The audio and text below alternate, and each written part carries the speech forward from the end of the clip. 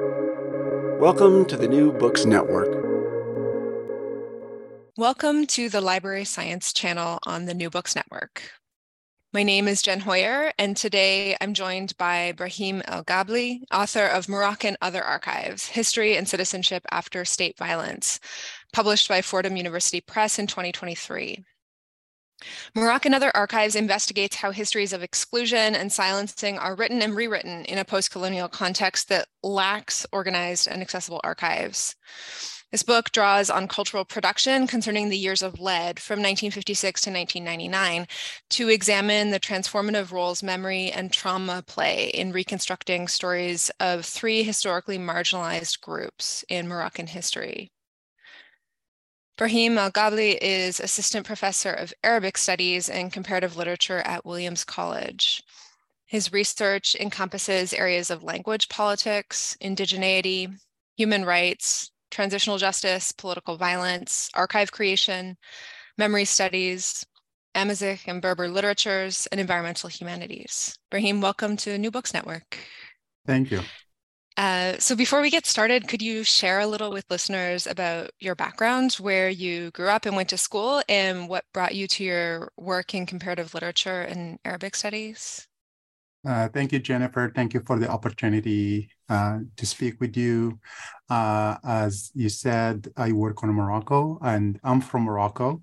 I grew up in a little village in the southeast of Morocco. The village is called Tifultut in the area of Ouarzazate. And as every child in my community, I grew up at home speaking Tamazight, which is the Amazigh mother tongue of a lot of people who were called Berbers or Imazighan. At age 7, I joined the public school in my village. And at that time, my mother tongue kind of like slipped away and stayed at home. And I was schooled my entire life in Arabic and French. And then I learned English later. And it's very important to give you this background because Amazigh children go to school. And once they enter school, their mother tongue of Amazigh just recedes and goes back home and it becomes the language of home, while their language of education is either French or Arabic. But in Morocco, you learn both as you go. And then once you go to high school, you'll learn English as well, or Spanish if you are in the north or in the south of the country. I finished my whole education in public schools, primary school, middle school, high school, and then I also did a teaching degree to become a bilingual teacher of French and Arabic in Moroccan primary schools. And I taught French and Arabic for many years, 10 years in the country. And in the meantime, I did my BA at Bordeaux University and my maîtrise as well. And I specialized in translation studies, French, English, and Arabic, and business studies. And then when I moved to the United States, I was also finishing a master's degree in Anglophone studies. And I moved to the States and I taught at Swarthmore for a little bit, for 3 years, I think, almost 4 years. Then I decided to do a PhD and I finished my master's degree and PhD at Princeton University in comparative literature.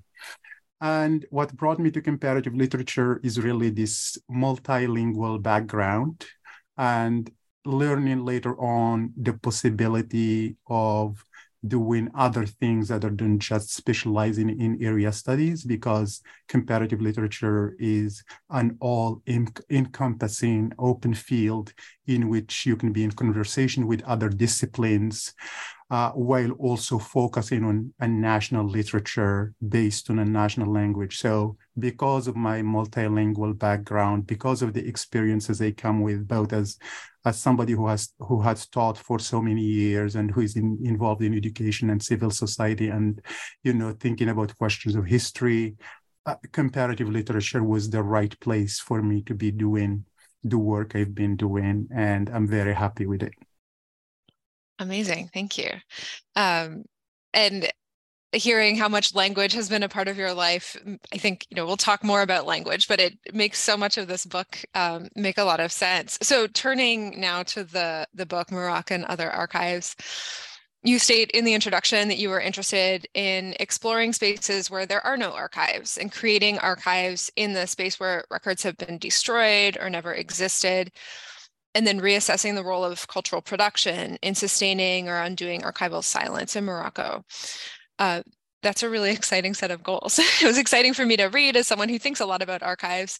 So what compelled you to do this research and write this book? Absolutely. And that's a great question. I think the assumption generally is that archives exist. If you look at the scholarship on archives and archiving and archive creation, what you encounter is that archives exist, they are somewhere. And the idea is we are mostly grappling with their silences.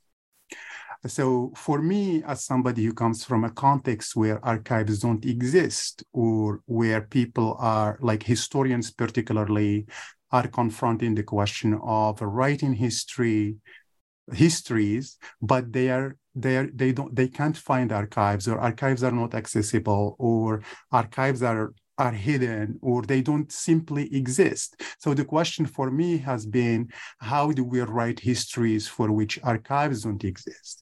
If you think about European context, for example, or American contexts, you have laws that go back at least 100 years organizing archives and making sure that the documents of value for nation states or governments or societies are preserved and kept and stored in certain ways, and that laws are passed to preserve that. We did not have that thing in Morocco, for example, until 2012, when Les Archives du Maroc was created, which was the official national archive of Morocco, was only established in 2011.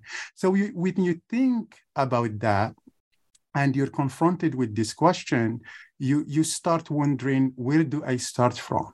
What happened to the archives if they exist? And then what if they don't exist? How are we going to create something in lieu or in place of the non-existing archives? And when Morocco established the ERC, the Equity and Reconciliation Commission, which is kind of like a similar experience of the TRC in South Africa, the Truth and Reconciliation Commission that was started in the 1990s in South Africa to kind of resolve the legacy of apartheid and reconcile South Africans with each other and carry on the memory of state violence in that country. Morocco in 2004 established the ERC, the Equity and Reconciliation Commission. And one of the questions that came up during that period was the question of archives. As investigations were ongoing, the victims of state violence during the years of lead, which extended between the country's independence in 1956 and the passing of King Hassan II in 1999, has always been, how can we find the truth? How can we identify the perpetrators? How can we shed light on who did what? And how can we hold people accountable for the wrongs that they had done during that period? And the idea has always been that it was possible to find everything that happened if we could locate an archive.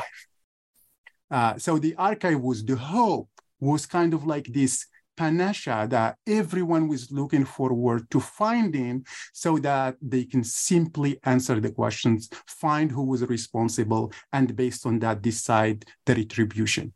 Well, the chair or the president of the National Council for Human Rights, whose name is the former president, whose name is Driss Liazami, actually came out with this startling statement saying that, well, I'm paraphrasing him, I have to disappoint everybody. These archives don't exist. We tried, we could not find them. And what's more, what they found out is that in the 1960s, they could find kind of like fragments of information where people were buried. They would find some names.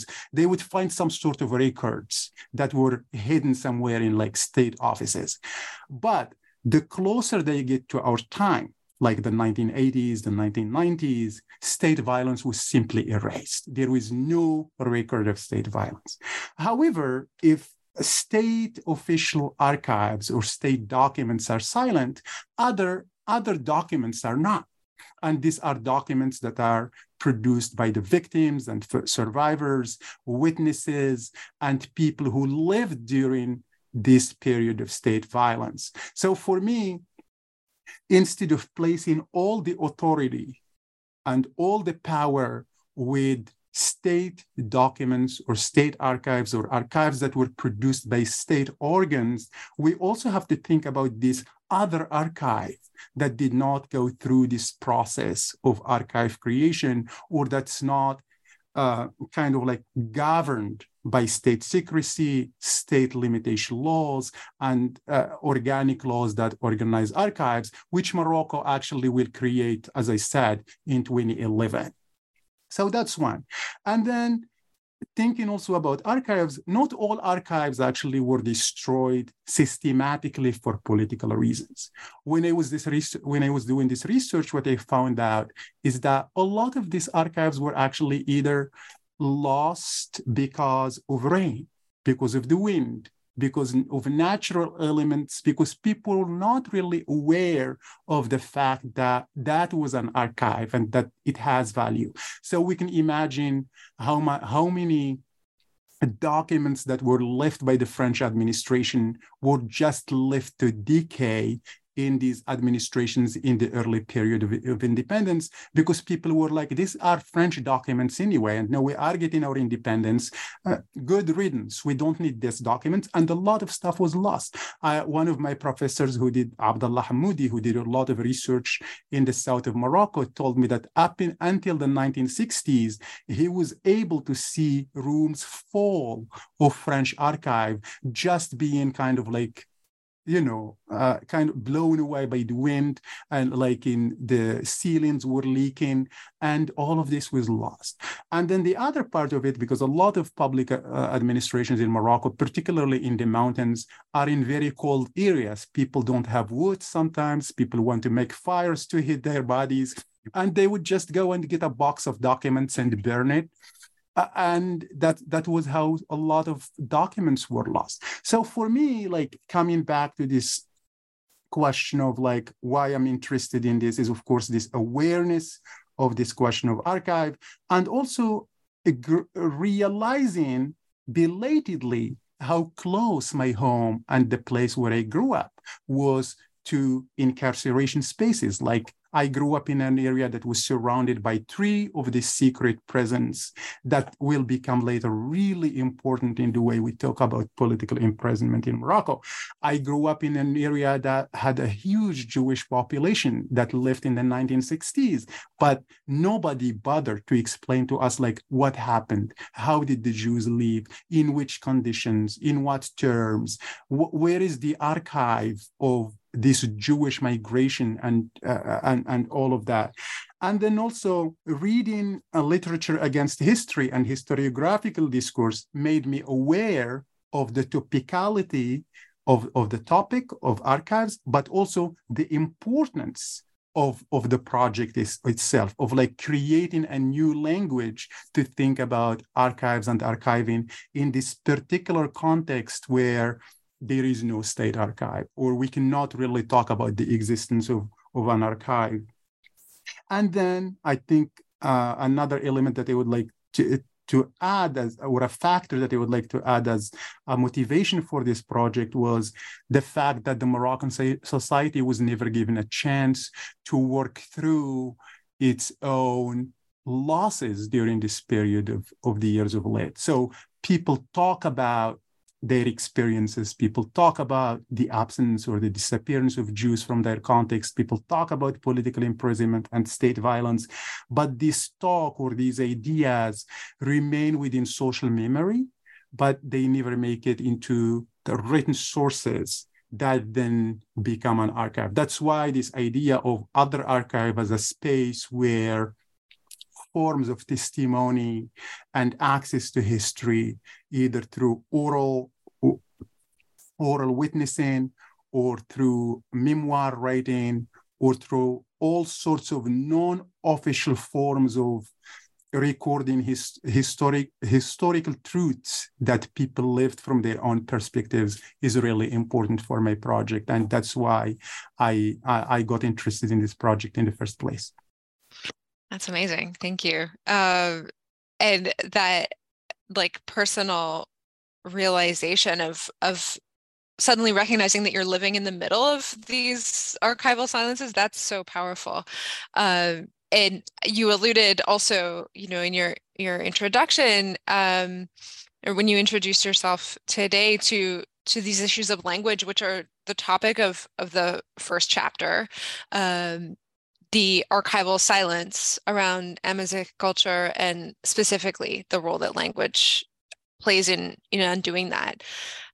So could you talk a little bit more about how Amazigh tradition and history has been preserved and restored, and how language and cultural production have played a role in that?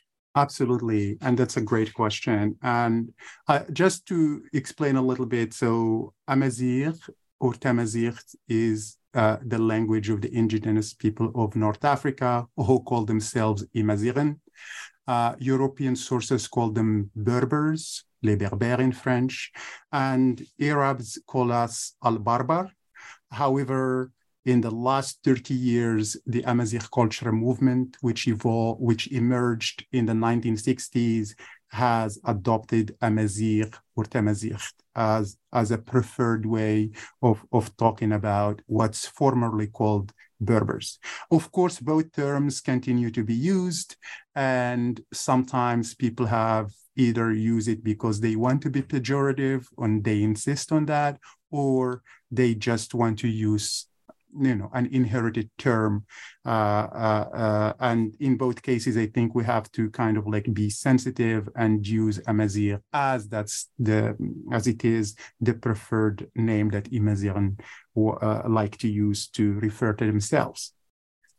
So why is there an Amazigh problem in North Africa, or an Amazigh issue in North Africa, or in Tamazgha again, which the Amazigh culture movement has been using instead of the Maghreb or North Africa to refer to the entire area that extends from the Canary Islands in the Atlantic Ocean to southwest Egypt, encompassing Mauritania, Senegal, Chad, Mali, Niger, Algeria, Morocco, Libya, and Tunisia, is because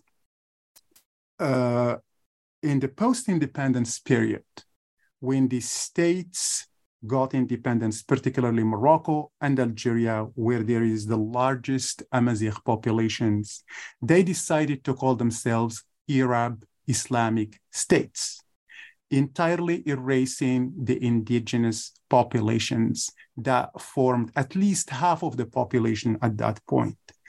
In the 1960s, against this erasure and official suppression of Tamazight and its identity, educated Amazigh intellectuals, artists, thinkers, lawyers, linguists started an Amazigh culture movement that first started in Paris by the foundation of the l'Académie Berbère in 1966, and then by the establishment of the Moroccan Association for Research and Cultural Exchange in Morocco in 1967. The demands of this Amazigh culture movement were initially to recognize the Amazigh dimension of North African societies, teaching the language, preserving cultural heritage, seeing Tamazight as part of the public sphere, including it in education, and rehabilitating the language and its culture. Of course, the 1960s and the 1970s through the 1980s witnessed an effort from these associations or this civil society to record and restore Amazigh heritage, whether it is like oral traditions, whether it is written sources in Amazigh, or actually musical traditions, particularly like the Ruwais music, the Sank poetry, and there was a lot of work that was done to document Amazigh heritage. This is like in the 1960s and 1970s and the 1980s, which I call a period of preservation. The effort then was really like a realization that Amazigh heritage is going to be forgotten or be lost if we don't document it. So there was this feverish documentation, establishment of pamphlets, cassettes, and all of that. And during this period, a new Amazigh consciousness emerged. And this consciousness moved from documentation to preservation.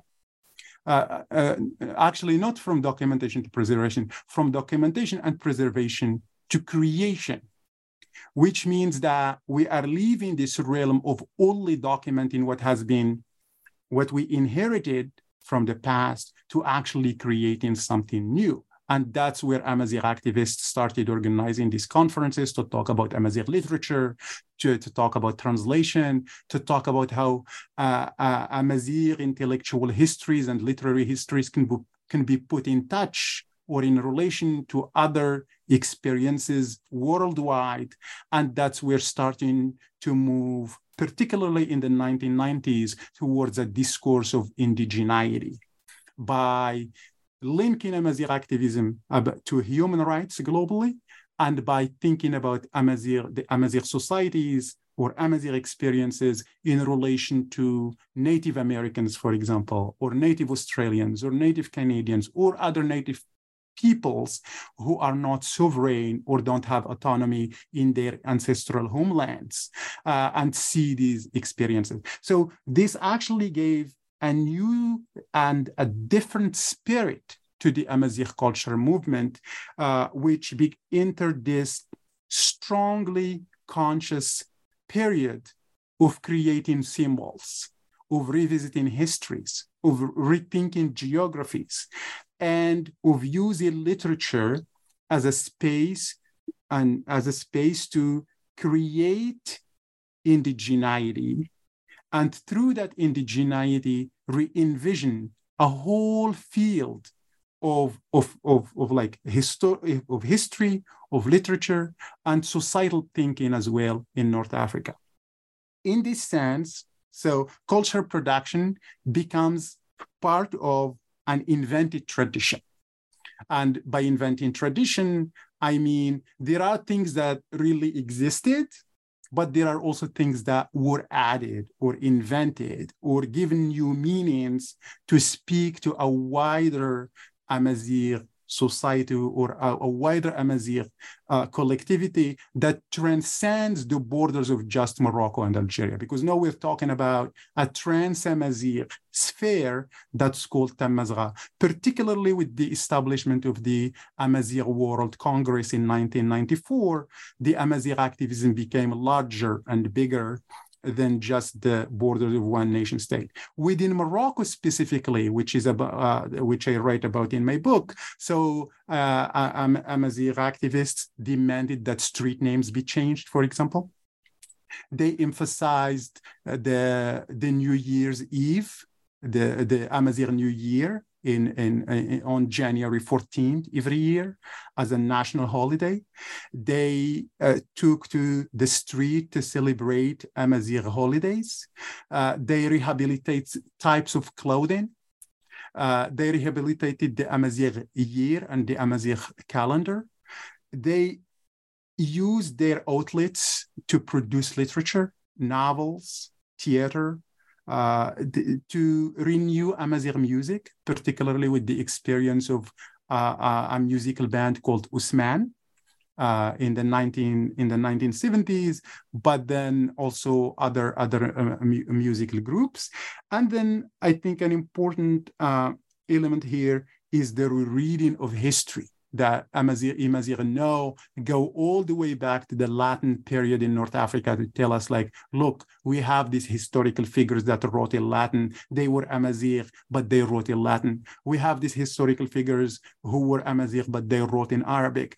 And bringing this heritage together to create a sense of continuity within Amazigh history, within Amazigh literature. So all in all, when we think about this Amazigh culture production documents, rehabilitates, renews, reinvents, and then also changes the way we think about place and space and the public sphere. And that's what I discuss in this chapter, how we go from a state of erasure where Tamazight was entirely suppressed by the state to a new reality in which, at least now, every Moroccan is aware that there is something called Tamazight because it's on the public buildings. Like, we went from a period where only French and Arabic could be seen in front of ministries, in front of, like police administrations, which used to arrest Imazigh who were writing in Amazigh script in Tifinagh to be in today actually adorned by this script. It's a phenomenal change to think about how much cultural production could lead to deep transformations, both in society and culture. And today, when you see Tifinagh, I read Tifinagh as another archive, for example, this Amazigh alphabet that has this strong iconicity that everybody sees and associates with Imazigh. And to me, this alphabet is not just an alphabet. It's a history of both resistance, erasure, but it's also an archive or another archive that allows Imazigh to continually write and rewrite the past that was forbidden for at least 50 years in the post-colonial period. Yeah, the examples that you give in your book of photographs of seeing this script now used, it's so powerful because it's so visible to, as you say, everybody driving down the street. A really amazing example of the role of cultural production. So you mentioned earlier that this book focuses on 3 different groups. The second and third chapters of the book explore the lost and silenced histories of Jewish communities in Morocco. Could you talk more about the mnemonic literature that you explore in these chapters and how it reimagines Moroccan Jewish history and represents lost Jewish Muslim community and citizenship? Absolutely. And so by way of context, Morocco, up until the 1956, Morocco had about 250,000 Jews who lived in the country. Some left to Israel-Palestine in the 1940s, but most of the Jews actually stayed in the country until after independence. And during that period when Morocco was getting its independence from France, some Jewish intellectuals actually asked very important questions about what now? What now? Now that the French have left and a lot of Jews, particularly in big cities, were educated in the French system and embraced French modernity. And there was no way that they could go back to the Morocco that was in 1912, when both Muslims and Jews were subjects of the Moroccan state, So now there has to be a changed relationship between the state and the new citizen in the post-colonial period. And one of these people was named Carlos de Nesri. Carlos de Nesri wrote 2 important books in which he kind of like tried to provide a vision of how Morocco should evolve in order to retain the Jews and become a democracy. Unfortunately, his project did not materialize because Morocco entered this period of state violence, and Moroccan Jews left the country. They were not forced. I have to stress this. There was no like systematic anti-Semitism or anti-Jewish policy in Morocco by any way, but there was a negotiated solution that kind of like led to the disappearance of Jews from Morocco by 1967. By 1975, almost all Moroccan Jews had left, and just like maybe 30 or 25,000 were left in the country. And now today we only have about 3,000 left. So how do we go from 250,000 Jews to 3,000? What sort of processes led to that immigration? How did it happen? Who was involved? In what way? These are questions that Moroccans don't know any answers for. And the lack of archives has made writing this history really almost impossible on the Moroccan side, because Israelis have actually written their history and have been writing about it because they have access to state documents. But on the Moroccan side, we don't know if these documents, for example, exist. We don't know if there is an archive, and if there is an archive, where it is. But historians have been very reluctant to engage in writing this history because they cannot endorse whatever they find with official documentation. On its broader importance, this question of like Jewish immigration from Morocco has a very interesting dimension within Morocco itself, which is like Moroccan Jews did not exist in a void. They existed in a society. They existed in a social fabric. They had friends. They had, partners. They had people they worked with. They had colleagues. They shared home. There was intermarriage between Jews and Muslims, and all this history disappeared all of a sudden because a major component of the Moroccan nation is no longer there to tell it. However, what I found out as I was working in remote villages as a teacher is that this history has not faded away and that people really want to talk about it. One of the first things that people tell you when you go to remote areas where Jews used to live is that, oh, I wish our Jews had stayed. Oh, we lost our friends. They left. Oh, we don't know. They just overnight, they just left. So there is this question of like unknowing what happened, or not knowing what happened, and then also people continually asking questions, which to me signals a desire to work through a deep trauma that society was not able to resolve or work through.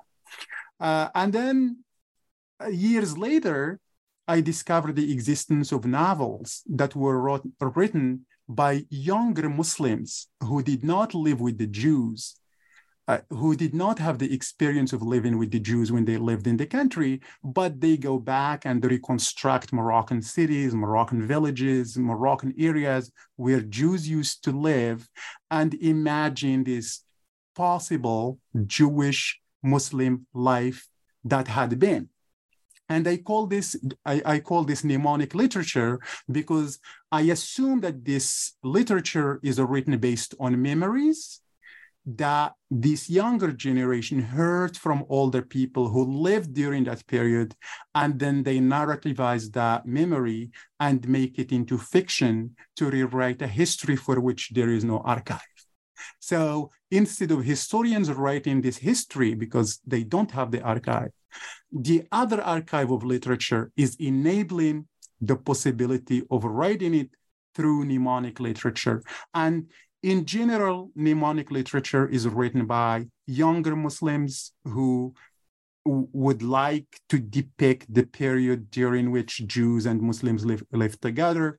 It has recourse to memory to record a historical period that's not the object of academic historiography. And there is a lot of emphasis on place, particularly like these novels take place in bars, cafes, markets, places where Jews and Muslims usually would mingle and interact, familial histories between Jews and Muslims, particularly like there is a novel called Shamma or Shitrit, which tells the story of this woman who at a very important moment in the history decides to leave her Moroccan Muslim husband and go to Israel, Palestine. And during that period, because the way she was going to be taken out of the country failed, she left her son in Morocco and took her daughter. And then this brother and sister grew up apart in two different realities. And then in the 2000s, the encounter happened between them. And through the story of this family, we see how a Jewish Muslim household kind of like disintegrates and becomes really interesting. And then also there is this novel called Sintra that they look at. It's the story of this Moroccan nationalist who blocks out the pre-1948 period in his own personal history. And as the novel evolves and unfolds, we discover that he had a Jewish wife during that period, and she decides to leave to Israel while he becomes a Moroccan nationalist. And then also mnemonic literature looks into like the microhistory of just like small places, contained places where Jews and Muslims used to share like memories and used to be together. And I think my point here is to think about proximity and distance, how when Jews and Muslims used to live together in one space, they shared a certain conception of citizenship, of belonging, of having a shared destiny, and then how separation and distance creates this sense of like difference and disagreement and enmity. And this is something that other people have actually developed, like in the context of Algeria and other places. But I use it to think about how literature, particularly mnemonic literature, is developing a macro history of intimacy and the lost citizenship between Jews and Muslims. Yeah, and the way you demonstrate here, and then also in the next section we'll talk about like the way that literature can work to record memory that we don't find in other archives was a very good reminder for me as someone who spends more time in traditional archives. It was really, really helpful to think that through. So then moving on to the next section, you look at the archival record created to tell the history of secret imprisonment at Tasmamart. Could you describe for listeners the types of records that you see creating this other archive and how these open up questions and possibilities about what we consider as the archival record? Absolutely. I think Tasmamart is a horrendous prison in Morocco, and it came to symbolize the national trauma of the years of lead in Morocco as a whole, but also an experience that really evokes fear, particularly the fear of the state. So this prison was created in 1973 and it operated until 1991. And it housed 58 soldiers and pilots who participated in the two coups d'etats that happened in Morocco in 1972 and 1973. I think Tasmamart was created to set an example for anybody who dared to try a coup or try to be against the monarchy. So the people who were housed or sent to this prison were sent to die. But not die easily, die in horrible conditions. They didn't have any light. They did not see the sun. They were imprisoned for 18 years, getting really like barely enough food to be able to survive. If somebody was sick, that meant that they were going to die. And after 18 years, 30 people died and only 28 survived. And because of its nature as something that you could not really envision or think that it's possible in the 20th century, Tasmamart became this phenomenal source of inspiration for many literary works and also for film, particularly documentary film, after 1991. However, before 1991, when the prison was still a secret prison or a state secret, there was what I call a scandalous other archive. A scandalous other archive for me means this archive that was created by activists, both in Morocco and abroad, in order to make the prison of Tazmamart known to the world. Because for people like in Europe, if you tell them in Morocco, there was a prison where people were jailed for 18 years, they cannot be communicated with, nobody knows where their whereabouts, they are somewhere. They are describing these horrendous conditions, like in smuggled letters written on like cigarette packets and like just fragments of paper that they would find and stuff. People who did not believe it. So how do you move from unbelieving to making something believable? I argue that these people created what they call a scandalous other archive.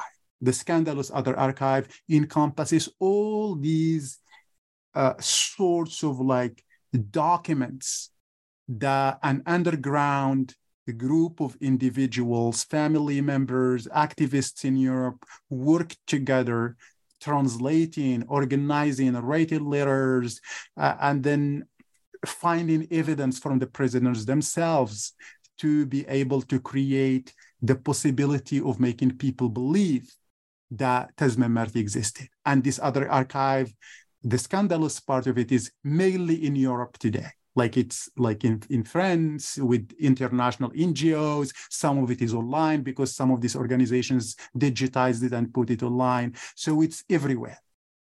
Then post liberation after 1991, there is this literary other archive that's really fascinating. First of all, it starts with memoirs.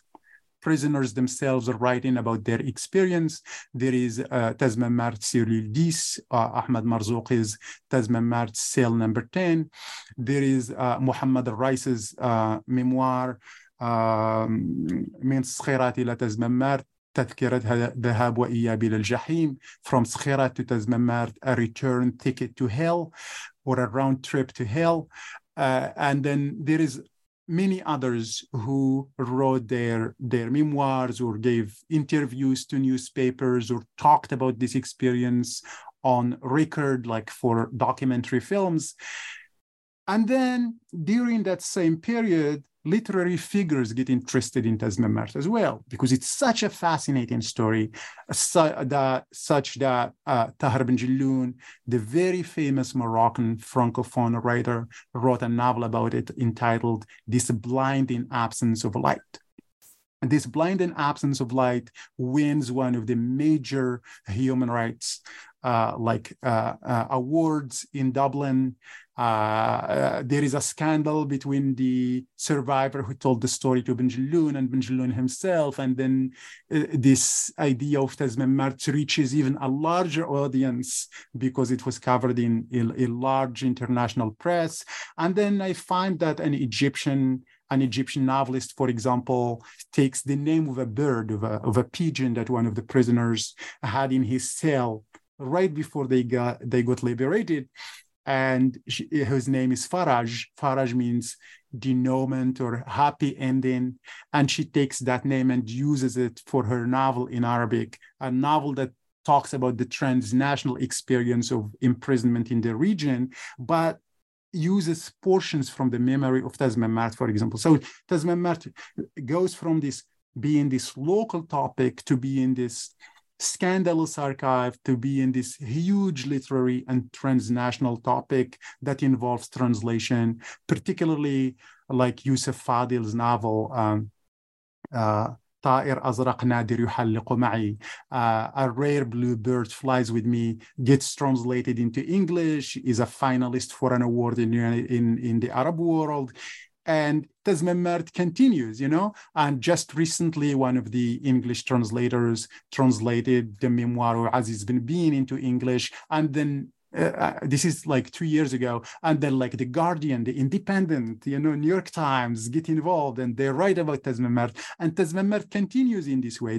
So there is this story of like procreation of this other archive of Tazmamart that reaches a larger audience. And of course, I talk also about embodied other archive, the embodiment of the experience of the body that carries the signs of torture, of state violence, but also the embodiment in women, in the people who were not in jail, but they were jailed in other ways because their family members were in jail.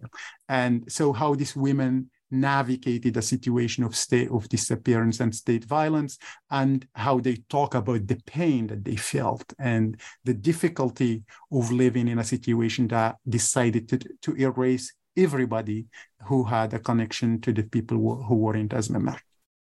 Thank you. I want to move on to talking about the conclusion, because you note there that the existence of these various other archives is pushing the boundaries of what's been considered historiography. What are the questions and challenges that you see historians facing when working with other archives? And what are the tools and the infrastructure that we need to support the use of other archives? Absolutely. That's a great question. Thank you. So I think as like in any context of state violence and repression, the historian is faced with the question whether is it worth risking writing history or histories that will elicit the state's anger, or that would endanger people's lives and careers and their families and all of that.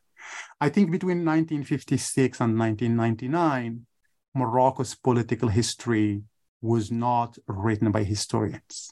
Historians shied away from engaging in this history for two reasons, as I alluded to. First, there were no archives for this contemporary history. It's very, very close to the historian's moment, and a lot of people just avoided it because they can't write it, because they don't have evidence for it, and also because it's rife and it was full of problems, and it was like getting into a landmine, and nobody wanted to do that. And the people who did were either in political science, and that's a different discipline. Political science, you can. I think from a disciplinary point of view, political scientists in Morocco at that period had more freedom to deal with these issues than historians did, because history is really important for the way we think about lineage, the way we think about political legitimacy, and giving something the brand of history in this particular context has ramifications for the way the government was seen. So it had political implications that political science during that period did not have. And that reflected itself in the number of dissertations, that talked about Moroccan post-colonial history was very limited. There were 3 of them, one by Ma'ti Munjib, one by a woman named Bella Muqaddam, and another one, I forget his name right now, Mustafa Abu Aziz. The 3 historians wrote about that period during, before the 1990s or through the mid-1990s. And there was this saying among Moroccan historians that before 1912 is history, post-1912 is memory, which means that before 1912, there was an archive. We can work with an archive. There is documents, there is manuscripts, and it's mainly 19th century history, 18th century, which is a period that's very, very covered in Moroccan historiography. It's really nicely studied. However, anything that relates to the post-colonial period, particularly when the French protectorate started in Morocco in 1912, that's memory. And when we talk about memory here in this context, it means that it's contentious. There is no documentary evidence for it. and that there is possibility of getting into trouble for working on this period. That's why we have both censorship and self-censorship working during this period. So what happens then when in the 1990s, these other archive emerges? The king passes away in 1999, and then other archives really develop in a way that was very phenomenal for that time. People are starting to talk, stories are everywhere, newspapers are covering this history, journalists are deeply involved in it. Historians could not sit still and just say, well, let them do what they are doing and then we'll come back later. No, the Moroccan historiographical community actually started to get involved, and they organized a conference called History and Memory. That was their entry point into this topic. It was I think it was either in 2000 or 2001. And if you read what was published then, you would see that they were still trying to navigate their place within this profusion of histories that are not written by historians. And there is still this idea that memory is not reliable and that history is scientific and that we have to keep the distance from the events that we're studying and that we have to base it on archives. All important questions that historians have to deal with.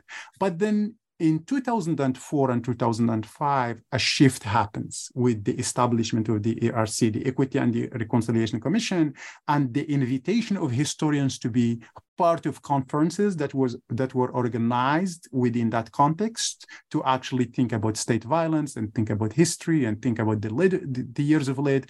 And one of the historians, Ibrahim Abu Talib, was appointed as one of the commissioners within the ERC.